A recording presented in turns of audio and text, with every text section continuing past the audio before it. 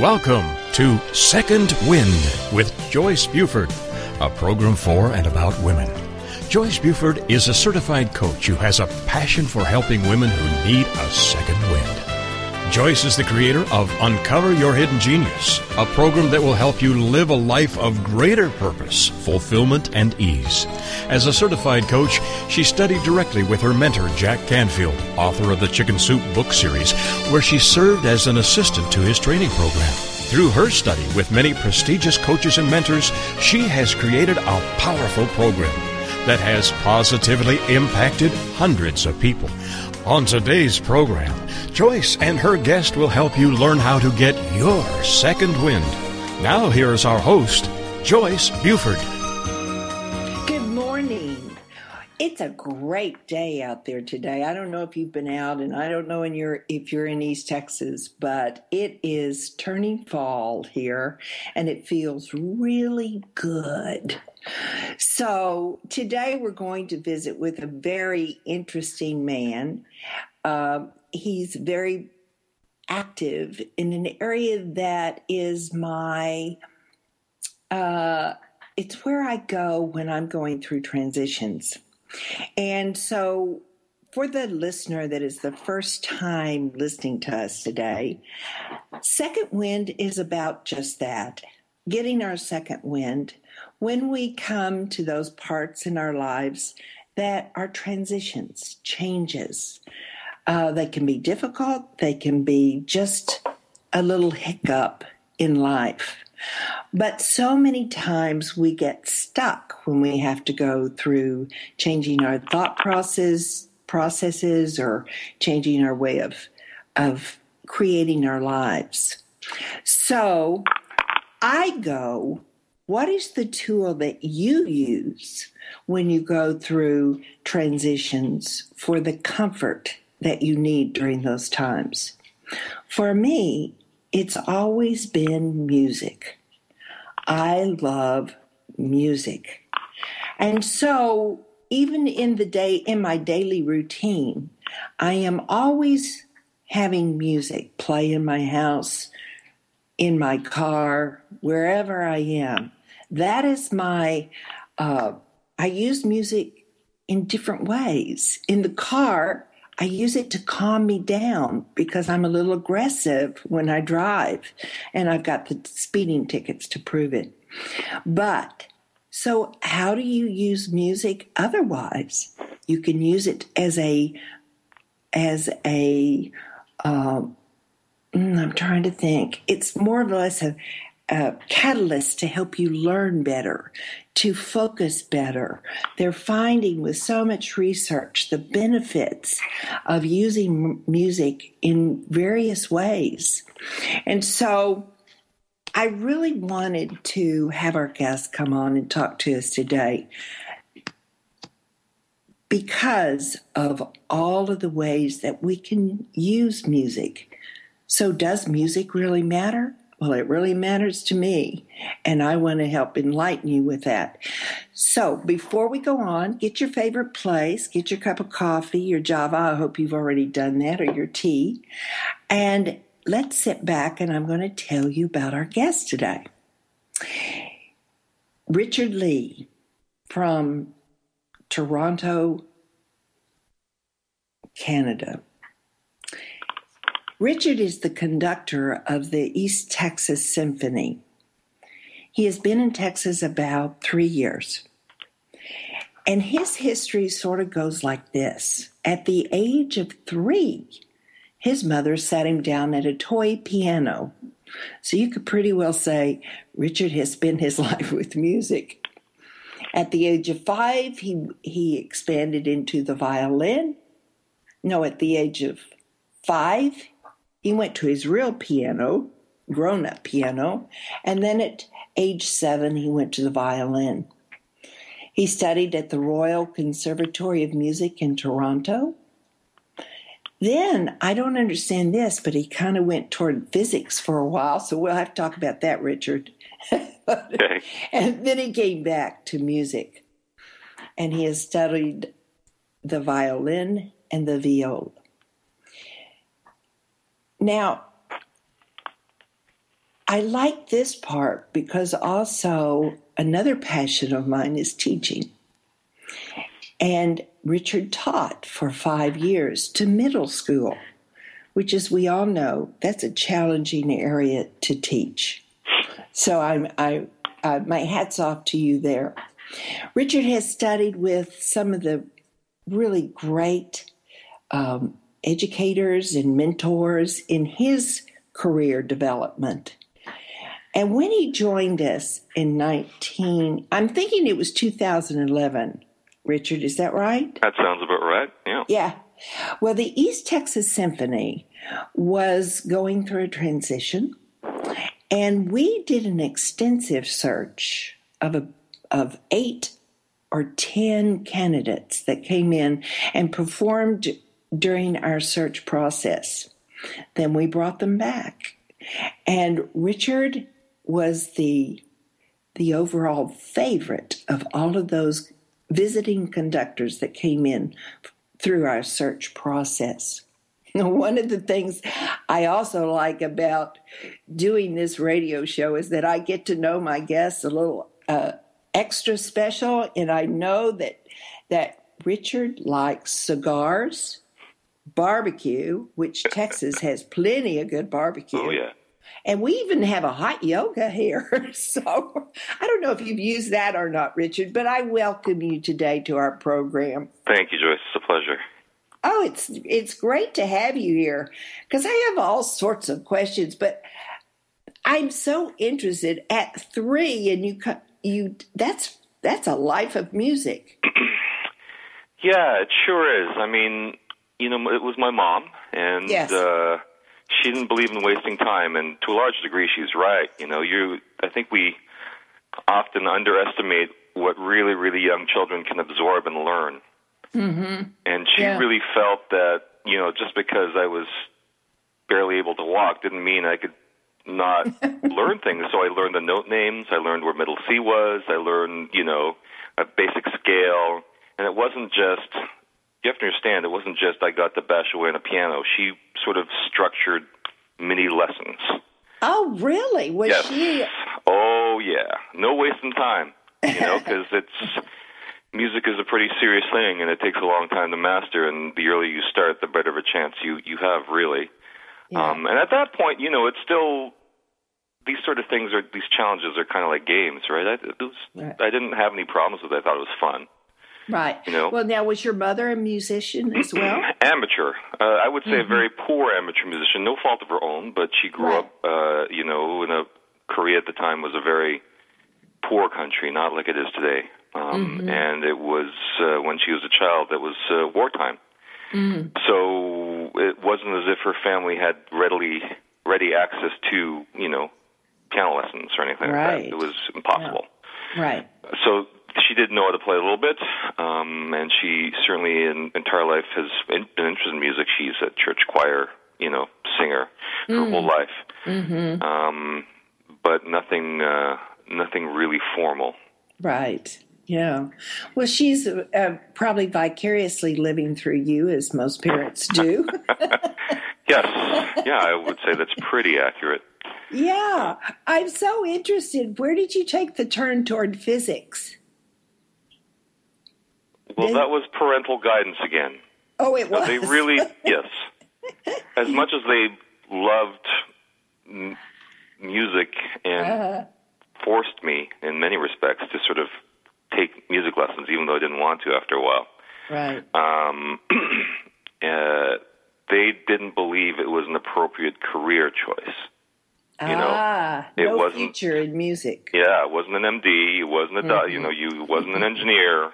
There was a relatively short list of professions that they viewed as being important and well-paying enough to consider for their firstborn child, and that music wasn't one of them. Yeah, that's so common with parents guiding their children toward jobs that they think are appropriate. That's right. And I really want to say good for you that you went back to what really spoke to you. Well, I gave it a whirl, and I hated it, and furthermore, did really poorly. after a while, you know. Uh-huh. It's not that I wasn't a smart guy, but it was certainly, there was probably more than a little lack of motivation. Right. Well, you know, when we find what is our genius, let me use my term here, that's when we really shine. That's when we really step out. That's when we really enjoy what we're doing because we achieve in it. Right. And so I love that you got back into music because you bring I really love to watch you on the podium because you bring so much fun to the podium. It's really a joy to watch you conduct, and you just you're so relaxed, and so your audience even relaxes. Right. Well, that's important to me. You know, it's not listening to music should be. You know, it should be, I don't know if fun is the right word, but it should be easy to enjoy. You know, you don't need someone looking tense and nervous up there that will start to preoccupy you. You know, and I think it's very, very important, I think, to make sure that you go up there and say, well, we're just playing music. And, you know, I just want you to listen. And it's not, you know, complicated, really. You listen to it, you like it, or not, maybe, but hopefully you do, and it makes you feel a certain way or think certain things, and, you know, and like you were alluding to in your intro, it might sort of relax you or make you sort of focus on a certain aspect of your life that you hadn't thought of before, and these are all great things. But you don't need to really have any sort of real effort or focus or skill to do that. You just need to kind of, you know, listen and sort of let it take you where it wants to go, you know? Yeah, particularly in this day and time when we see so many of our symphony orchestras struggling for attendance. Our audience seem to be getting smaller. I think it's even more important that we connect with our new listeners and take away some of the, what do I want to call it? Stuffiness of symphonic music, right? And have them enjoy it, as you say. Yeah, enjoy it. I'm with you. Oh, we're into break. We'll be back, Richard. Short break. Are you looking for something more in your life or business? More success, more stability, more happiness? It's all out there waiting for you, but it doesn't just happen. You've got to go get it. Make it happen with Michelle McCullough, where motivation and strategy intersect. Michelle is a serial entrepreneur, acclaimed speaker, and the Woohoo Radio Network's resident business and success strategist. Michelle has the smarts, strategies, and experience to help you improve your life and take your business to the next level. You've got big dreams. You've got big vision. Now it's time for you to make it happen. Show me the money! Okay, we will. We're going to teach you how to tell your money where to go. It's Intelligent Investing with Pam Otten on TogiNet. Learn how to be a savvy investor from someone who has your best interest at heart. Pam Otten is a financial advisor who loves to help successful business owners and entrepreneurs understand the mysteries of the investment world, and she's not afraid to share that knowledge. Pam is an unashamed Christian and qualified kingdom advisor, which means she's trained and committed to integrating biblical principles into her financial advice. Pam believes investing isn't rocket science. This is the financial advisor who's in your corner and truly understands and cares about you and helping you achieve your goals. Securities and advisory services are offered through LPL Financial, member FINRA SIPC. It's Intelligent Investing with Pam Otten on TogiNet. Welcome back to this segment of Second Wind. Joyce Buford, the creator of Uncover Your Hidden Genius, continues in this segment to share insight that will help you live a life of greater purpose, fulfillment, and ease. Now here's our host, author and coach, Joyce Buford. Welcome. We are talking with Richard Lee, East Texas Symphony Orchestra music director and conductor. And the topic that we're talking about really is how important is music to you? What's the benefits of music in your life? And what I'd like to talk about in this section is I'd really like to talk about some of those questions I've always wanted to know. Just how they put a symphony together, how they put a season together. I think that's fascinating. We are a small symphony of approximately 67 members. Is that correct, Richard? That's correct. I mean, it fluctuates a little bit, but that's the average figure, sure. Yeah. And so Richard also, he is not a live-in Tyler, he's a permanent conductor, but he also conducts another orchestra as well. And so anyway, that's kind of the setup of our symphony here in East Texas. If you're in a city, a major city, you have a full-time solo, I don't know, what are those called? Or how do they make the distinction, Richard? Between a bigger smaller orchestra. Symphony and bigger orchestra. Well, yeah, I mean, a bigger symphony, this might be a little bit boring from a business standpoint. You know, a larger symphony, everyone is on salary. Okay. So they get paid, say, I'm making up a figure, but in Dallas it's probably something like $80,000 or $90,000 a year. Right. And, you know, there's things in their contract that stipulate how many concerts they can do per season, how many weeks, and it might be 36 or 38, with vacation time, you know, defined, and they do the season. But here, are you talking about the players or the conductor? Both. Both? Okay. Both. Okay. Both. Now here, I'm the only one on salary. Yeah. It's kind of a strange situation. I do get a sort of a monthly little amount of money that magically appears in my bank account, which I love. I look forward to that day. Mm-hmm. But the musicians are all paid. It's a per service orchestra. So every time they come to a rehearsal, a concert, and perform, they get paid a set amount. Yes. So it's how hard they work, you know, on individual days and concert weeks. Depends on how, you know, that directly affects their income. So you have a group of players that are available in the East Texas area. Yes. And East Texas area, I mean, for us, that stretches really far. We have some musicians coming from Shreveport sometimes. Mm-hmm. We have musicians coming from certainly anywhere in the DFW sort of vague area, Arlington, et cetera. So it's quite an expansive area that we draw our musicians from. So and it has to be that way. You know, Tyler's not big enough to have 66 professional musicians who play all the instruments that we need. Right. You know, it's, yeah. So we're talking about that for the audience that's far away, that's listening from the other side of the world, about 100 miles radius of our town, Tyler, Texas. That seems about maybe, yeah. You know, people certainly drive a couple hours, some of them, to get here. Right, yeah. But I've seen some of those faces for years. Absolutely. Yeah. Absolutely. Yeah.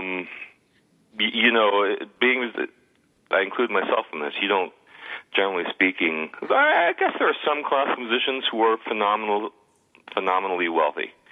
But vast majority of us are not. And you do this because there's something that is very attractive about this profession. Right. You know, it's like my career switch, we talked about this earlier too. I mean, you know, as a teacher, I remember when I quit teaching, I got my first job as a conductor after school, going back to school. Mm-hmm. My income probably went down to about a third of its previous level. Oh, wow. A third. Oh. And, but if you were to ask me if I regretted it at all, I would say no, absolutely not. This is amazing. I can't believe I'm doing this. I felt lucky. I felt privileged. I felt blessed to be able to conduct an orchestra, professional orchestra, and, you know, look at these pieces of music, you know, Schubert, Beethoven, be able to learn them and study them and conduct them. It was amazing. You know, and I think by and large a lot of musicians feel that way too. You know, it's a career that is tough, and you certainly have to travel a lot, and you know, you have very odd schedules, a lot of weekend work, a lot of evening work, very changeable. very intermittent in a lot of ways, but it's, when you're working, it should be a lot of fun. Well, was the transition point in your life that you decided to go from teaching to back into, did you go back in school or did you go, had to go to conducting? Essentially. Have to, no, but, unless I had some sort of credential, I don't think anyone would give me a serious look, you know what I mean? Right. So I went back to school to do a graduate degree in conducting. So what was the impetus that made you want to move forward and make this change?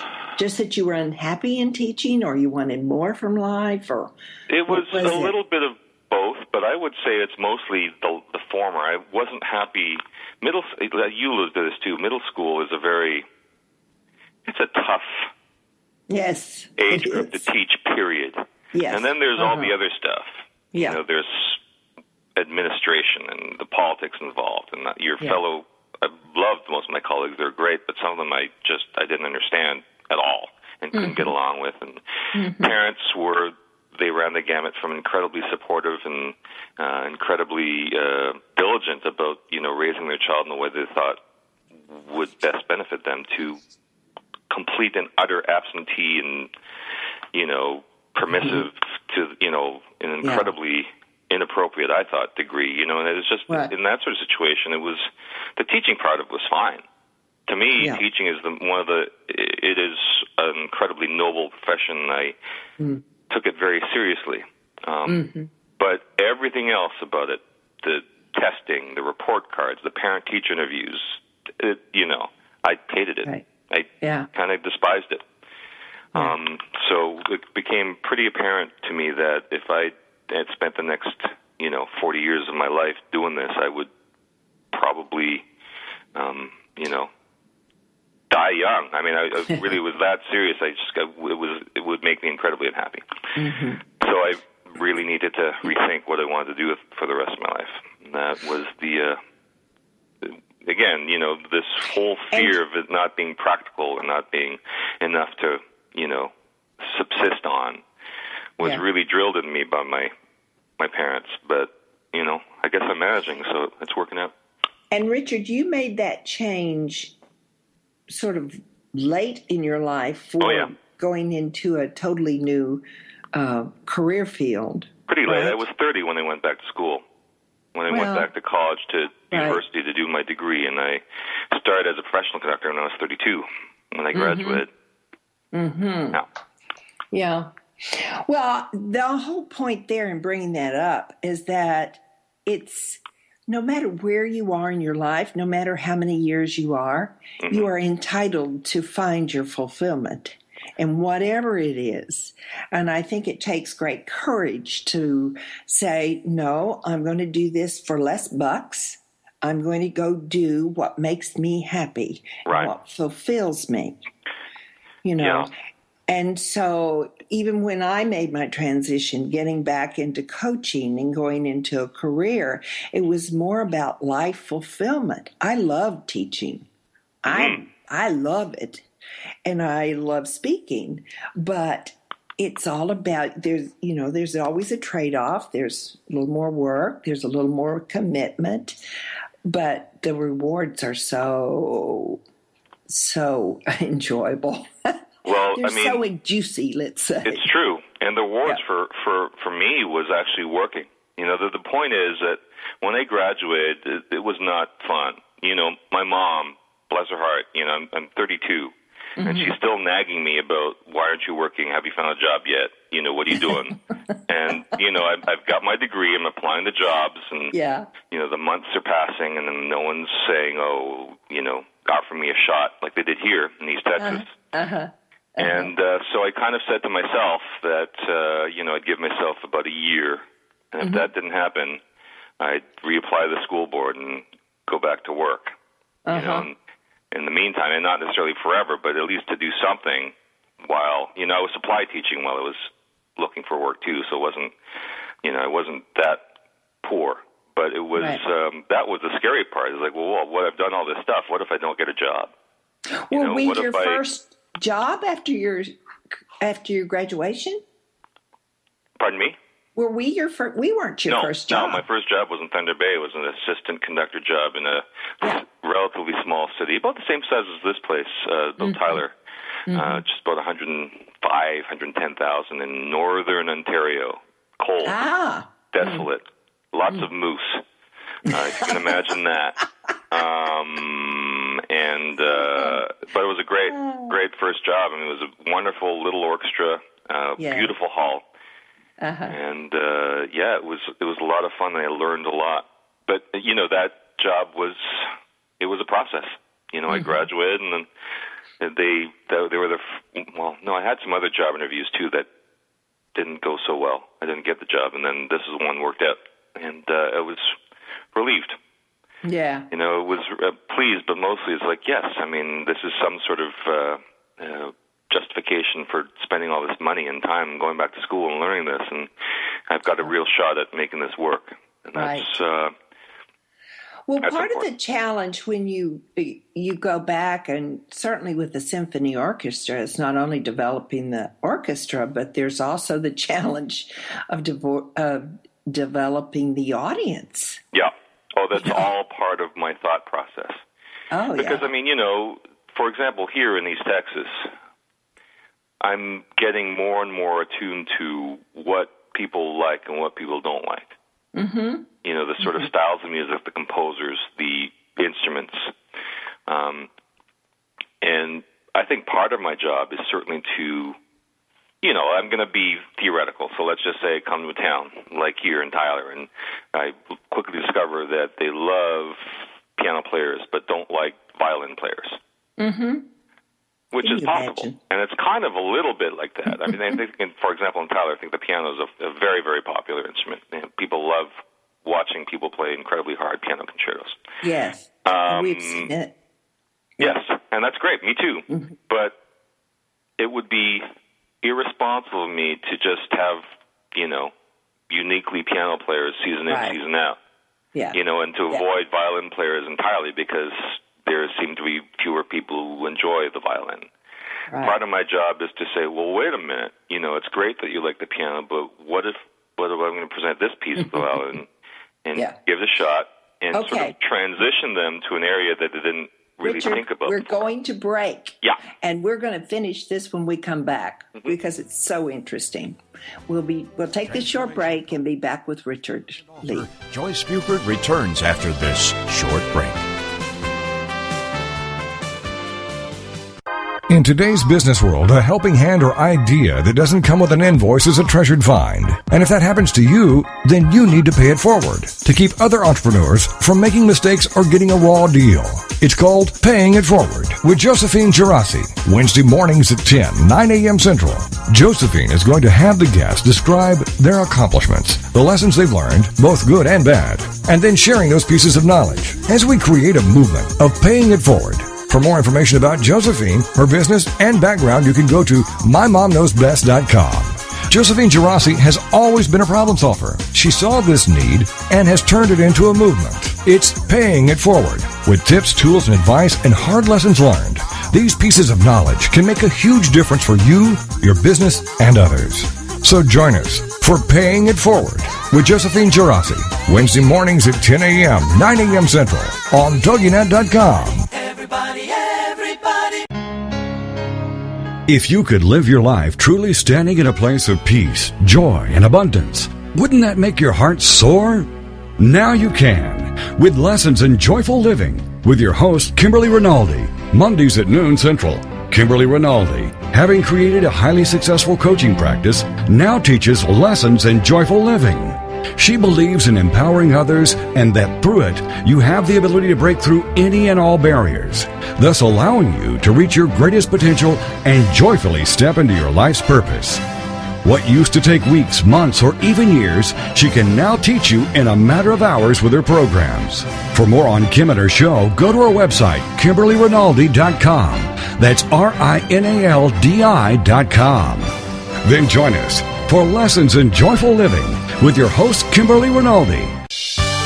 Welcome back to this segment of Second Wind. Joyce Buford, the creator of Uncover Your Hidden Genius, continues in this segment to share insight that will help you live a life of greater purpose, fulfillment, and ease. Now here's our host, author and coach, Joyce Buford. We are talking today with Richard Lee, the music director and conductor of the East Texas Symphony Orchestra. And he has been with us in Tyler, Texas for about 3 years. And he comes all the way from Toronto, Canada to conduct this symphony. And Richard was sharing with us prior to break that we are in East Texas, or this particular audience, which is also part of the conductor's responsibility of developing the audience. We are prone to more pianists than we may be to a violinist solo. So this Saturday night, it so seems that we do have a pianist. And Richard, you were talking about what a magnificent performer he is. He is. I would even go beyond that. He's a very special talent. It's an odd being a musician of that stature.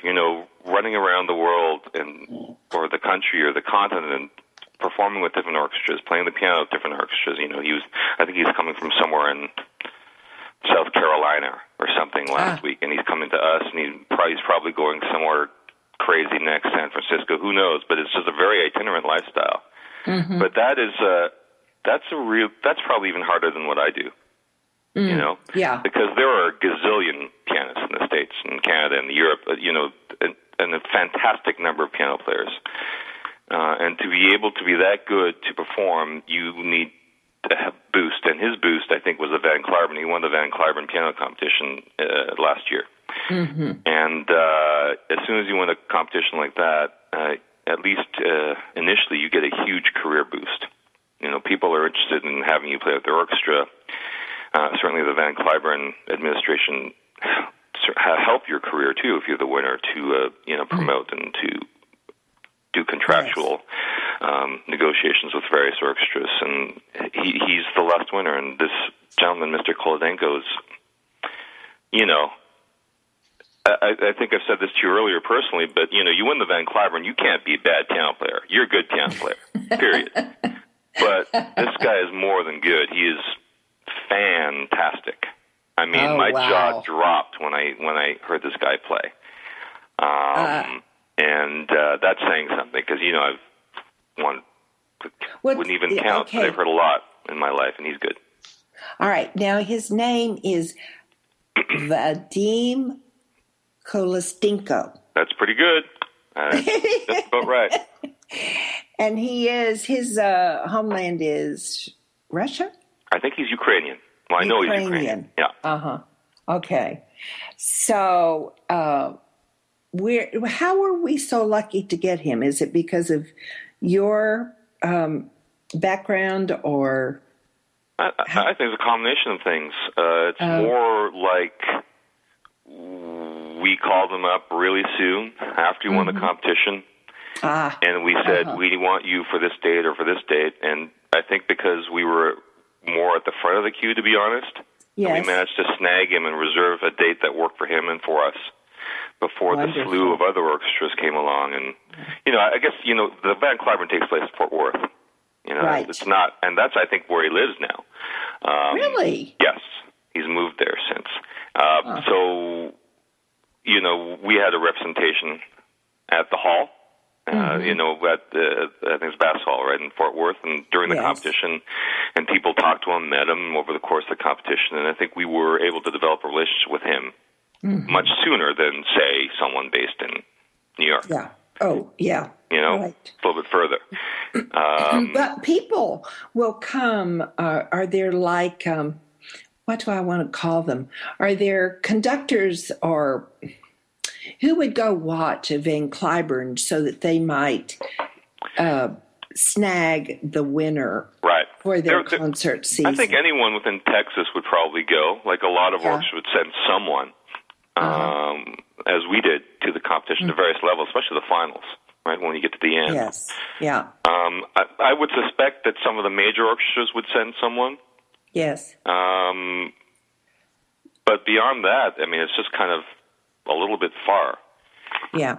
My old orchestras in Winnipeg, I'm absolutely sure that they didn't send anyone to go to Van Cliburn, not because, it no disrespect intended, but, it's pretty far and long and expensive to get to Tyler from a place like that.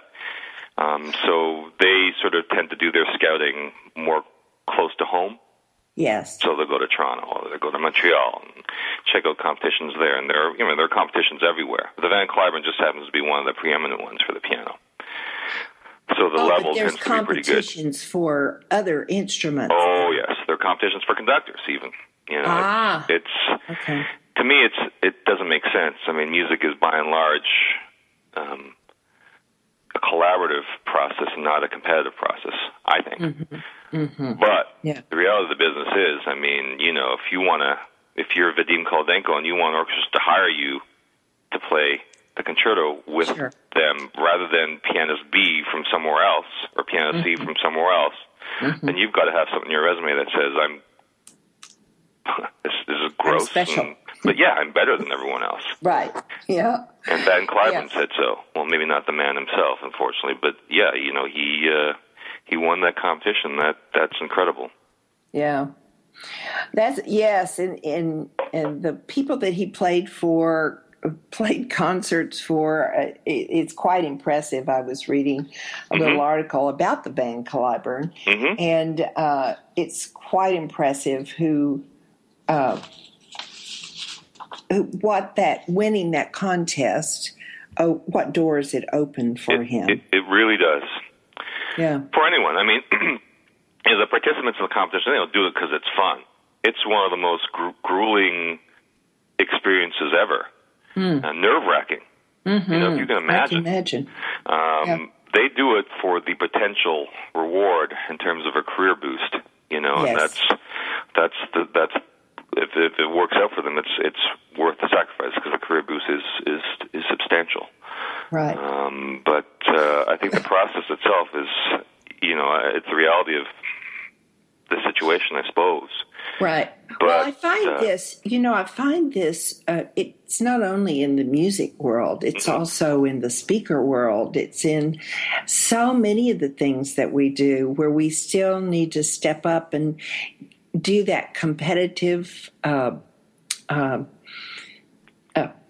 ordeal to be recognized as an exceptional person in that field. Right. And that opens doors. And it can either make or break a career many times in their ability to step up and be uncomfortable and go through the processes of competitions. Yeah, and there is certainly a great deal of personal development when you prepare for that. I mean, we're talking about probably, a year in advance.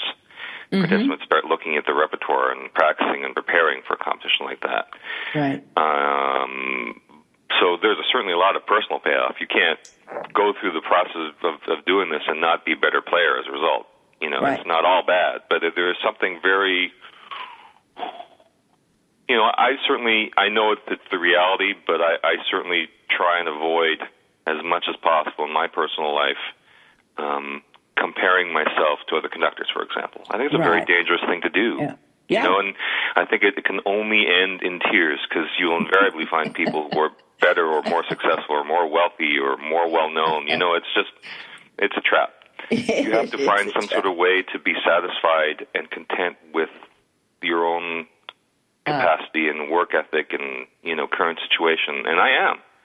The way I look at it is, people ask us all the time, what are your future plans for your career? It's like, I don't know. I just want to make music. I want to work with orchestras, the best orchestras I can.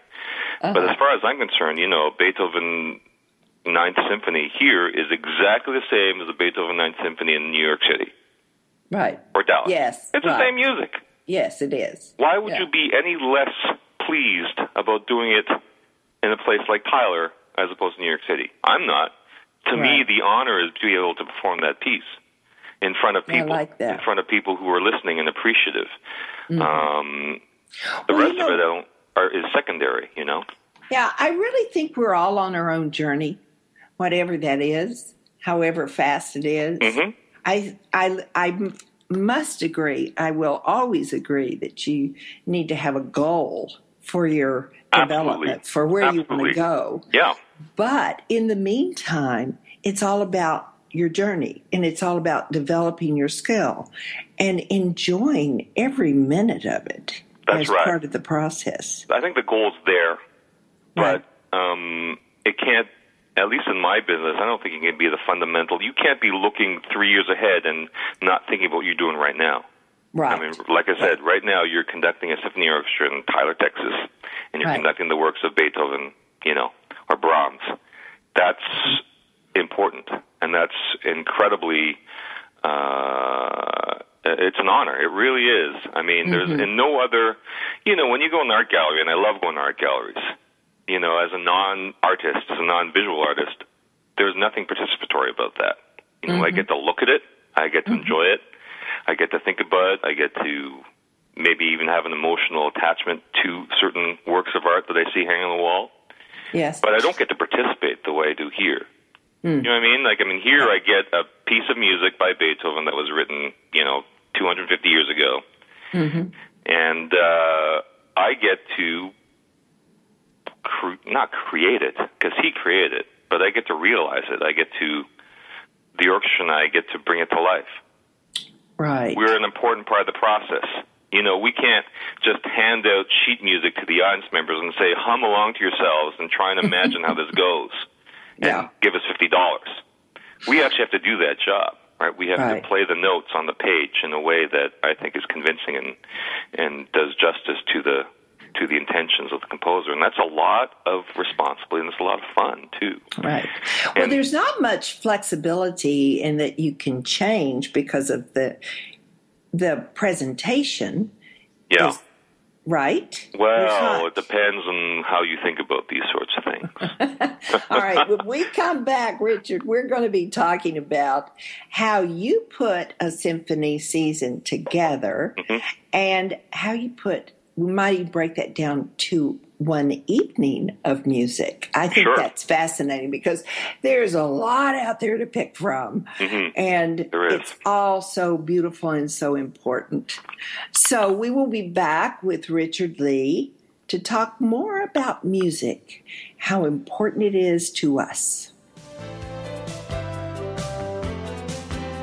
Transformational coach, motivational speaker, and author Joyce Buford returns after this short break. Are you fascinated by the stories behind the stories, the people behind their masks, the truth about people's failures and redemptions in both their business and personal lives? Then Off the Record Secrets of with host Judy Schreiner is for you. It's people's secrets that make them interesting, but very few folks are willing to reveal them unless they trust that their information will be treated with accuracy, fairness, and respect. People have been entrusting their secrets to longtime business journalist Judy Schreiner for the last 25 years, and now she's bringing her expertise and impressive contact list. Tune in and call in as host Judy Schreiner talks to guests off the record as they reveal new secrets each Tuesday at noon Eastern, 11 a.m. Central. Have you heard? The pages of American Patchwork and Quilting magazine come to life on our new weekly online radio show, American Patchwork and Quilting. Join Pat Sloan, our blogging and quilt designer host, as she talks about the latest trends, ideas, and inspirations. Her guests include quilt pattern designers, authors, quilt shop owners, and our editors, all quilters, just like you. Call in with your questions. Get quilting tips from industry experts. Learn about free patterns. Hear behind-the-scenes stories from our magazines, American Patchwork and Quilting, Quilt Sampler, and Quilts and More. Get the scoop on free stuff and find out more about the best independent quilt shops in North America. To listen to a live show, tune in Monday at 4 p.m. Eastern. Just log on to allpeoplequilt.com/radio. To hear past shows, go to iTunes and search for American Patchwork and Quilting Radio. We hope you'll join us because we know that quilting changes everything. Welcome back to this segment of Second Wind. Joyce Buford, the creator of Uncover Your Hidden Genius, continues in this segment to share insight that will help you live a life of greater purpose, fulfillment, and ease. Now here's our host, author and coach, Joyce Buford. We have been having so much fun talking with Richard Lee, conductor of East Texas Symphony Orchestra. As you know, music is a passion of mine and passion of Richard Lee's. And so it's been fun to visit with him, but I've always kind of been curious as to how do you put a symphony together? Performance, a whole season. Now, we have a season of 6 concerts or 5 concerts, I believe. Right, 5. So how do you do that, Richard? I don't know. It's a tough question to answer in a way. First of all, it's a team effort. I think I'm the one with the responsibility ultimately at the end. Mm-hmm. But we certainly have a lot of advice. I receive a lot of advice, some of it unsolicited. Agents are always sending me stuff, CDs and resumes and all that sort of stuff. This guy's fantastic. He just played in, Fort Worth with the Fort Worth Symphony. Yeah. Should give him a shot. And cold calls even, that sort of thing, emails and mailing lists. But so the process, you're always bombarded with ideas and thoughts and concepts from other people, and then you but to me, the underlying thing is just to provide some sort of balance. We were talking about this earlier, Mm-hmm. You can't have 5 pianists in a season if you have a 5-concert season. Right. Even though, the place might love piano players, it's just not responsible. You can't do that. Right. There's got to be a balance of everything. So one of the things I do is I come up with a spreadsheet, and the spreadsheet has everything. When the music was made, written, because you don't want music that was all written, say, between 1900 and 1920. Yes. You want a variety of music, too, so the season will say where it was written, if the composer was German or French or American or whatever, because you don't want a season that is just all the same kind of music, say Italian music or something. You want a balance of everything. Yeah. You want a balance of instruments. You want a balance of... it's important to think about what the audience wants, absolutely, but it's important to think about what the audience might like or might be challenged by. And every season I try and make sure I include pieces that definitely are going to be a new experience to most people. Yes. Because I think that's important too. You can't just go and, in music, I think anyway, you can't just go and have the expected happen. There has to be an occasional little unexpected surprise. And that's part of developing an audience. You got to introduce new things to them and let them decide whether or not they like it or not slowly, and change people's minds, I hope. How do you feel about the audience? And I've been in so many because I've been in usually small orchestras, performances, but about the person that it's maybe their first, second, they're very young to symphonic music, and they come to one of the breaks in the music, and they start clapping. And there's always this kind of, oops, I'm not supposed to clap here. It's strange. You can't have, classical music is pretty old. Yeah. Most people probably define real classical music starting in the 1600s or so. Right? And we play music from the 1600s sometimes. I mean, can you imagine that? And you can't go through sort of a process for music that old without conventions taking hold. That's why we dress the way we do. Yeah. That's why people clap when they do. These sort of conventions have over time become part of the norm of going to concerts. If you're new to that, then you won't know this. But, I mean, everyone does that. I was a novice concert goer. You were a novice concert goer at one point in your life. I clapped in the right place. I probably did too. I don't remember. But you learn, and this is, I think, the analogy is life. I mean, when you're a kid, you make all sorts of mistakes, an adult too.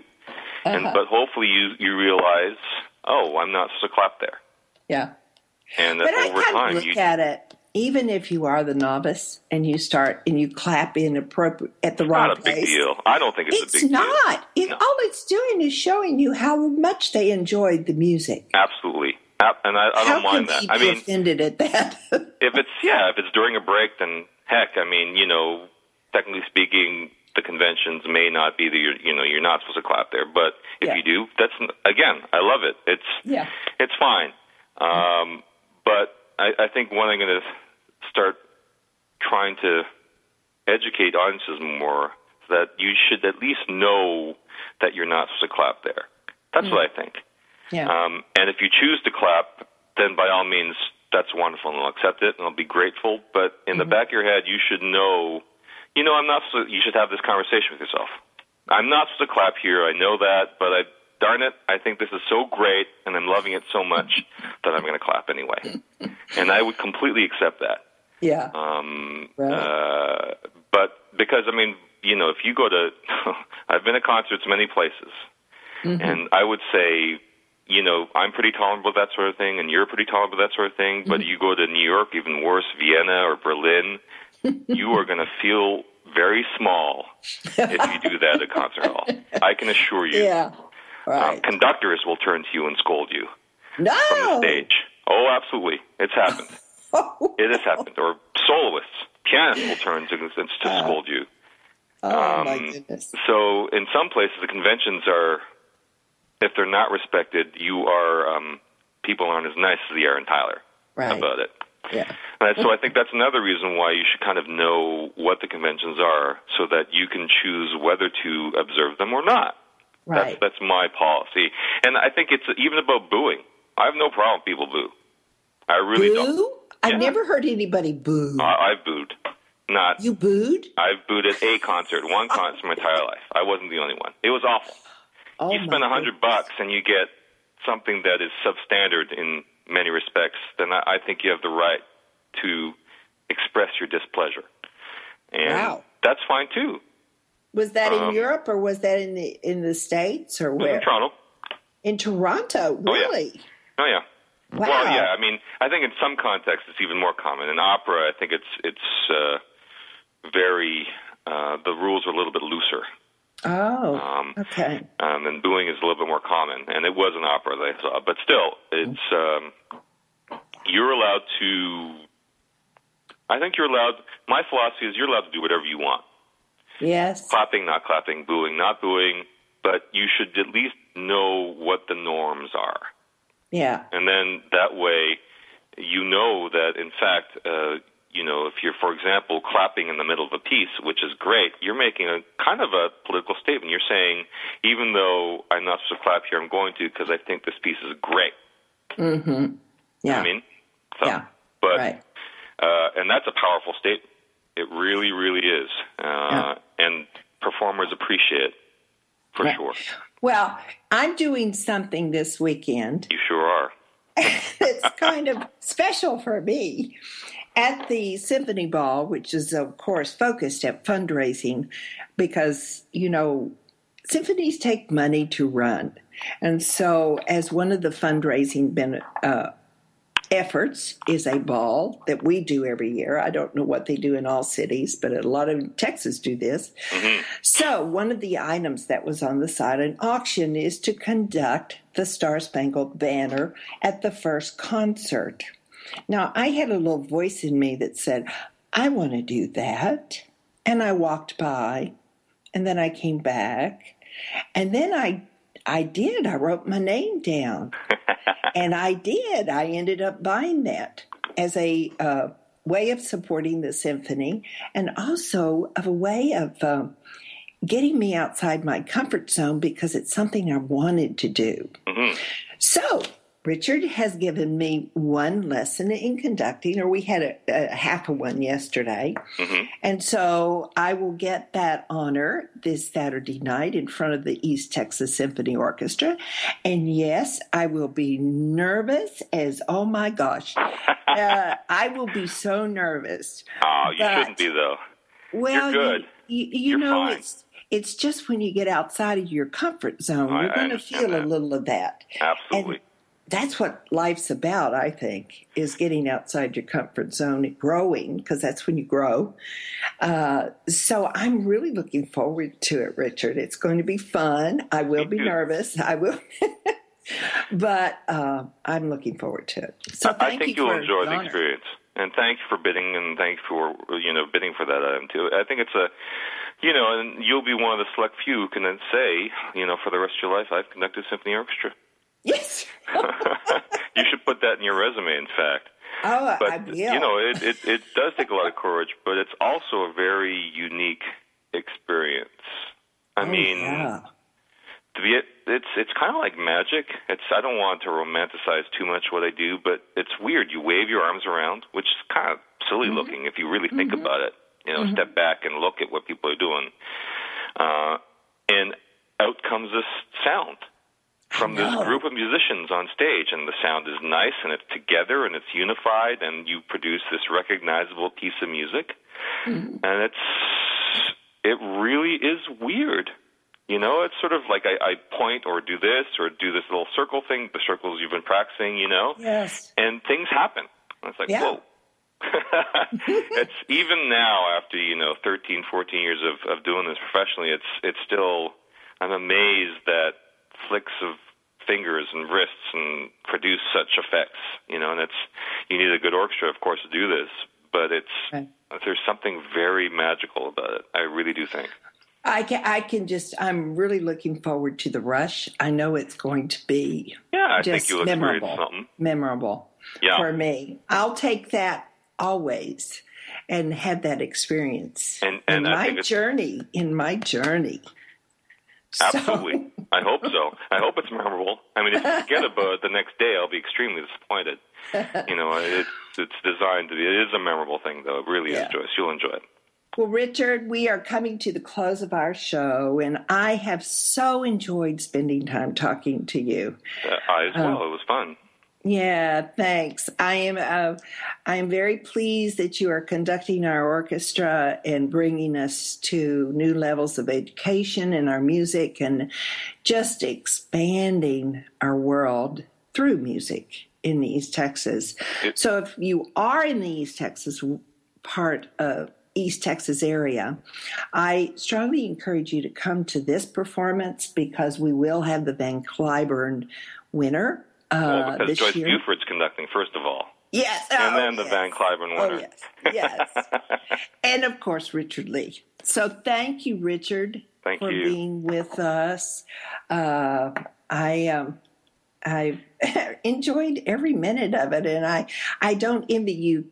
I don't want to put a season together. I think you're better at that than I am. Well, so it's a challenge. I can tell you, it's a challenge. Yeah. So thank you again, and to all my listeners, I hope that you've enjoyed this show as much as I have, and we'll see you next week.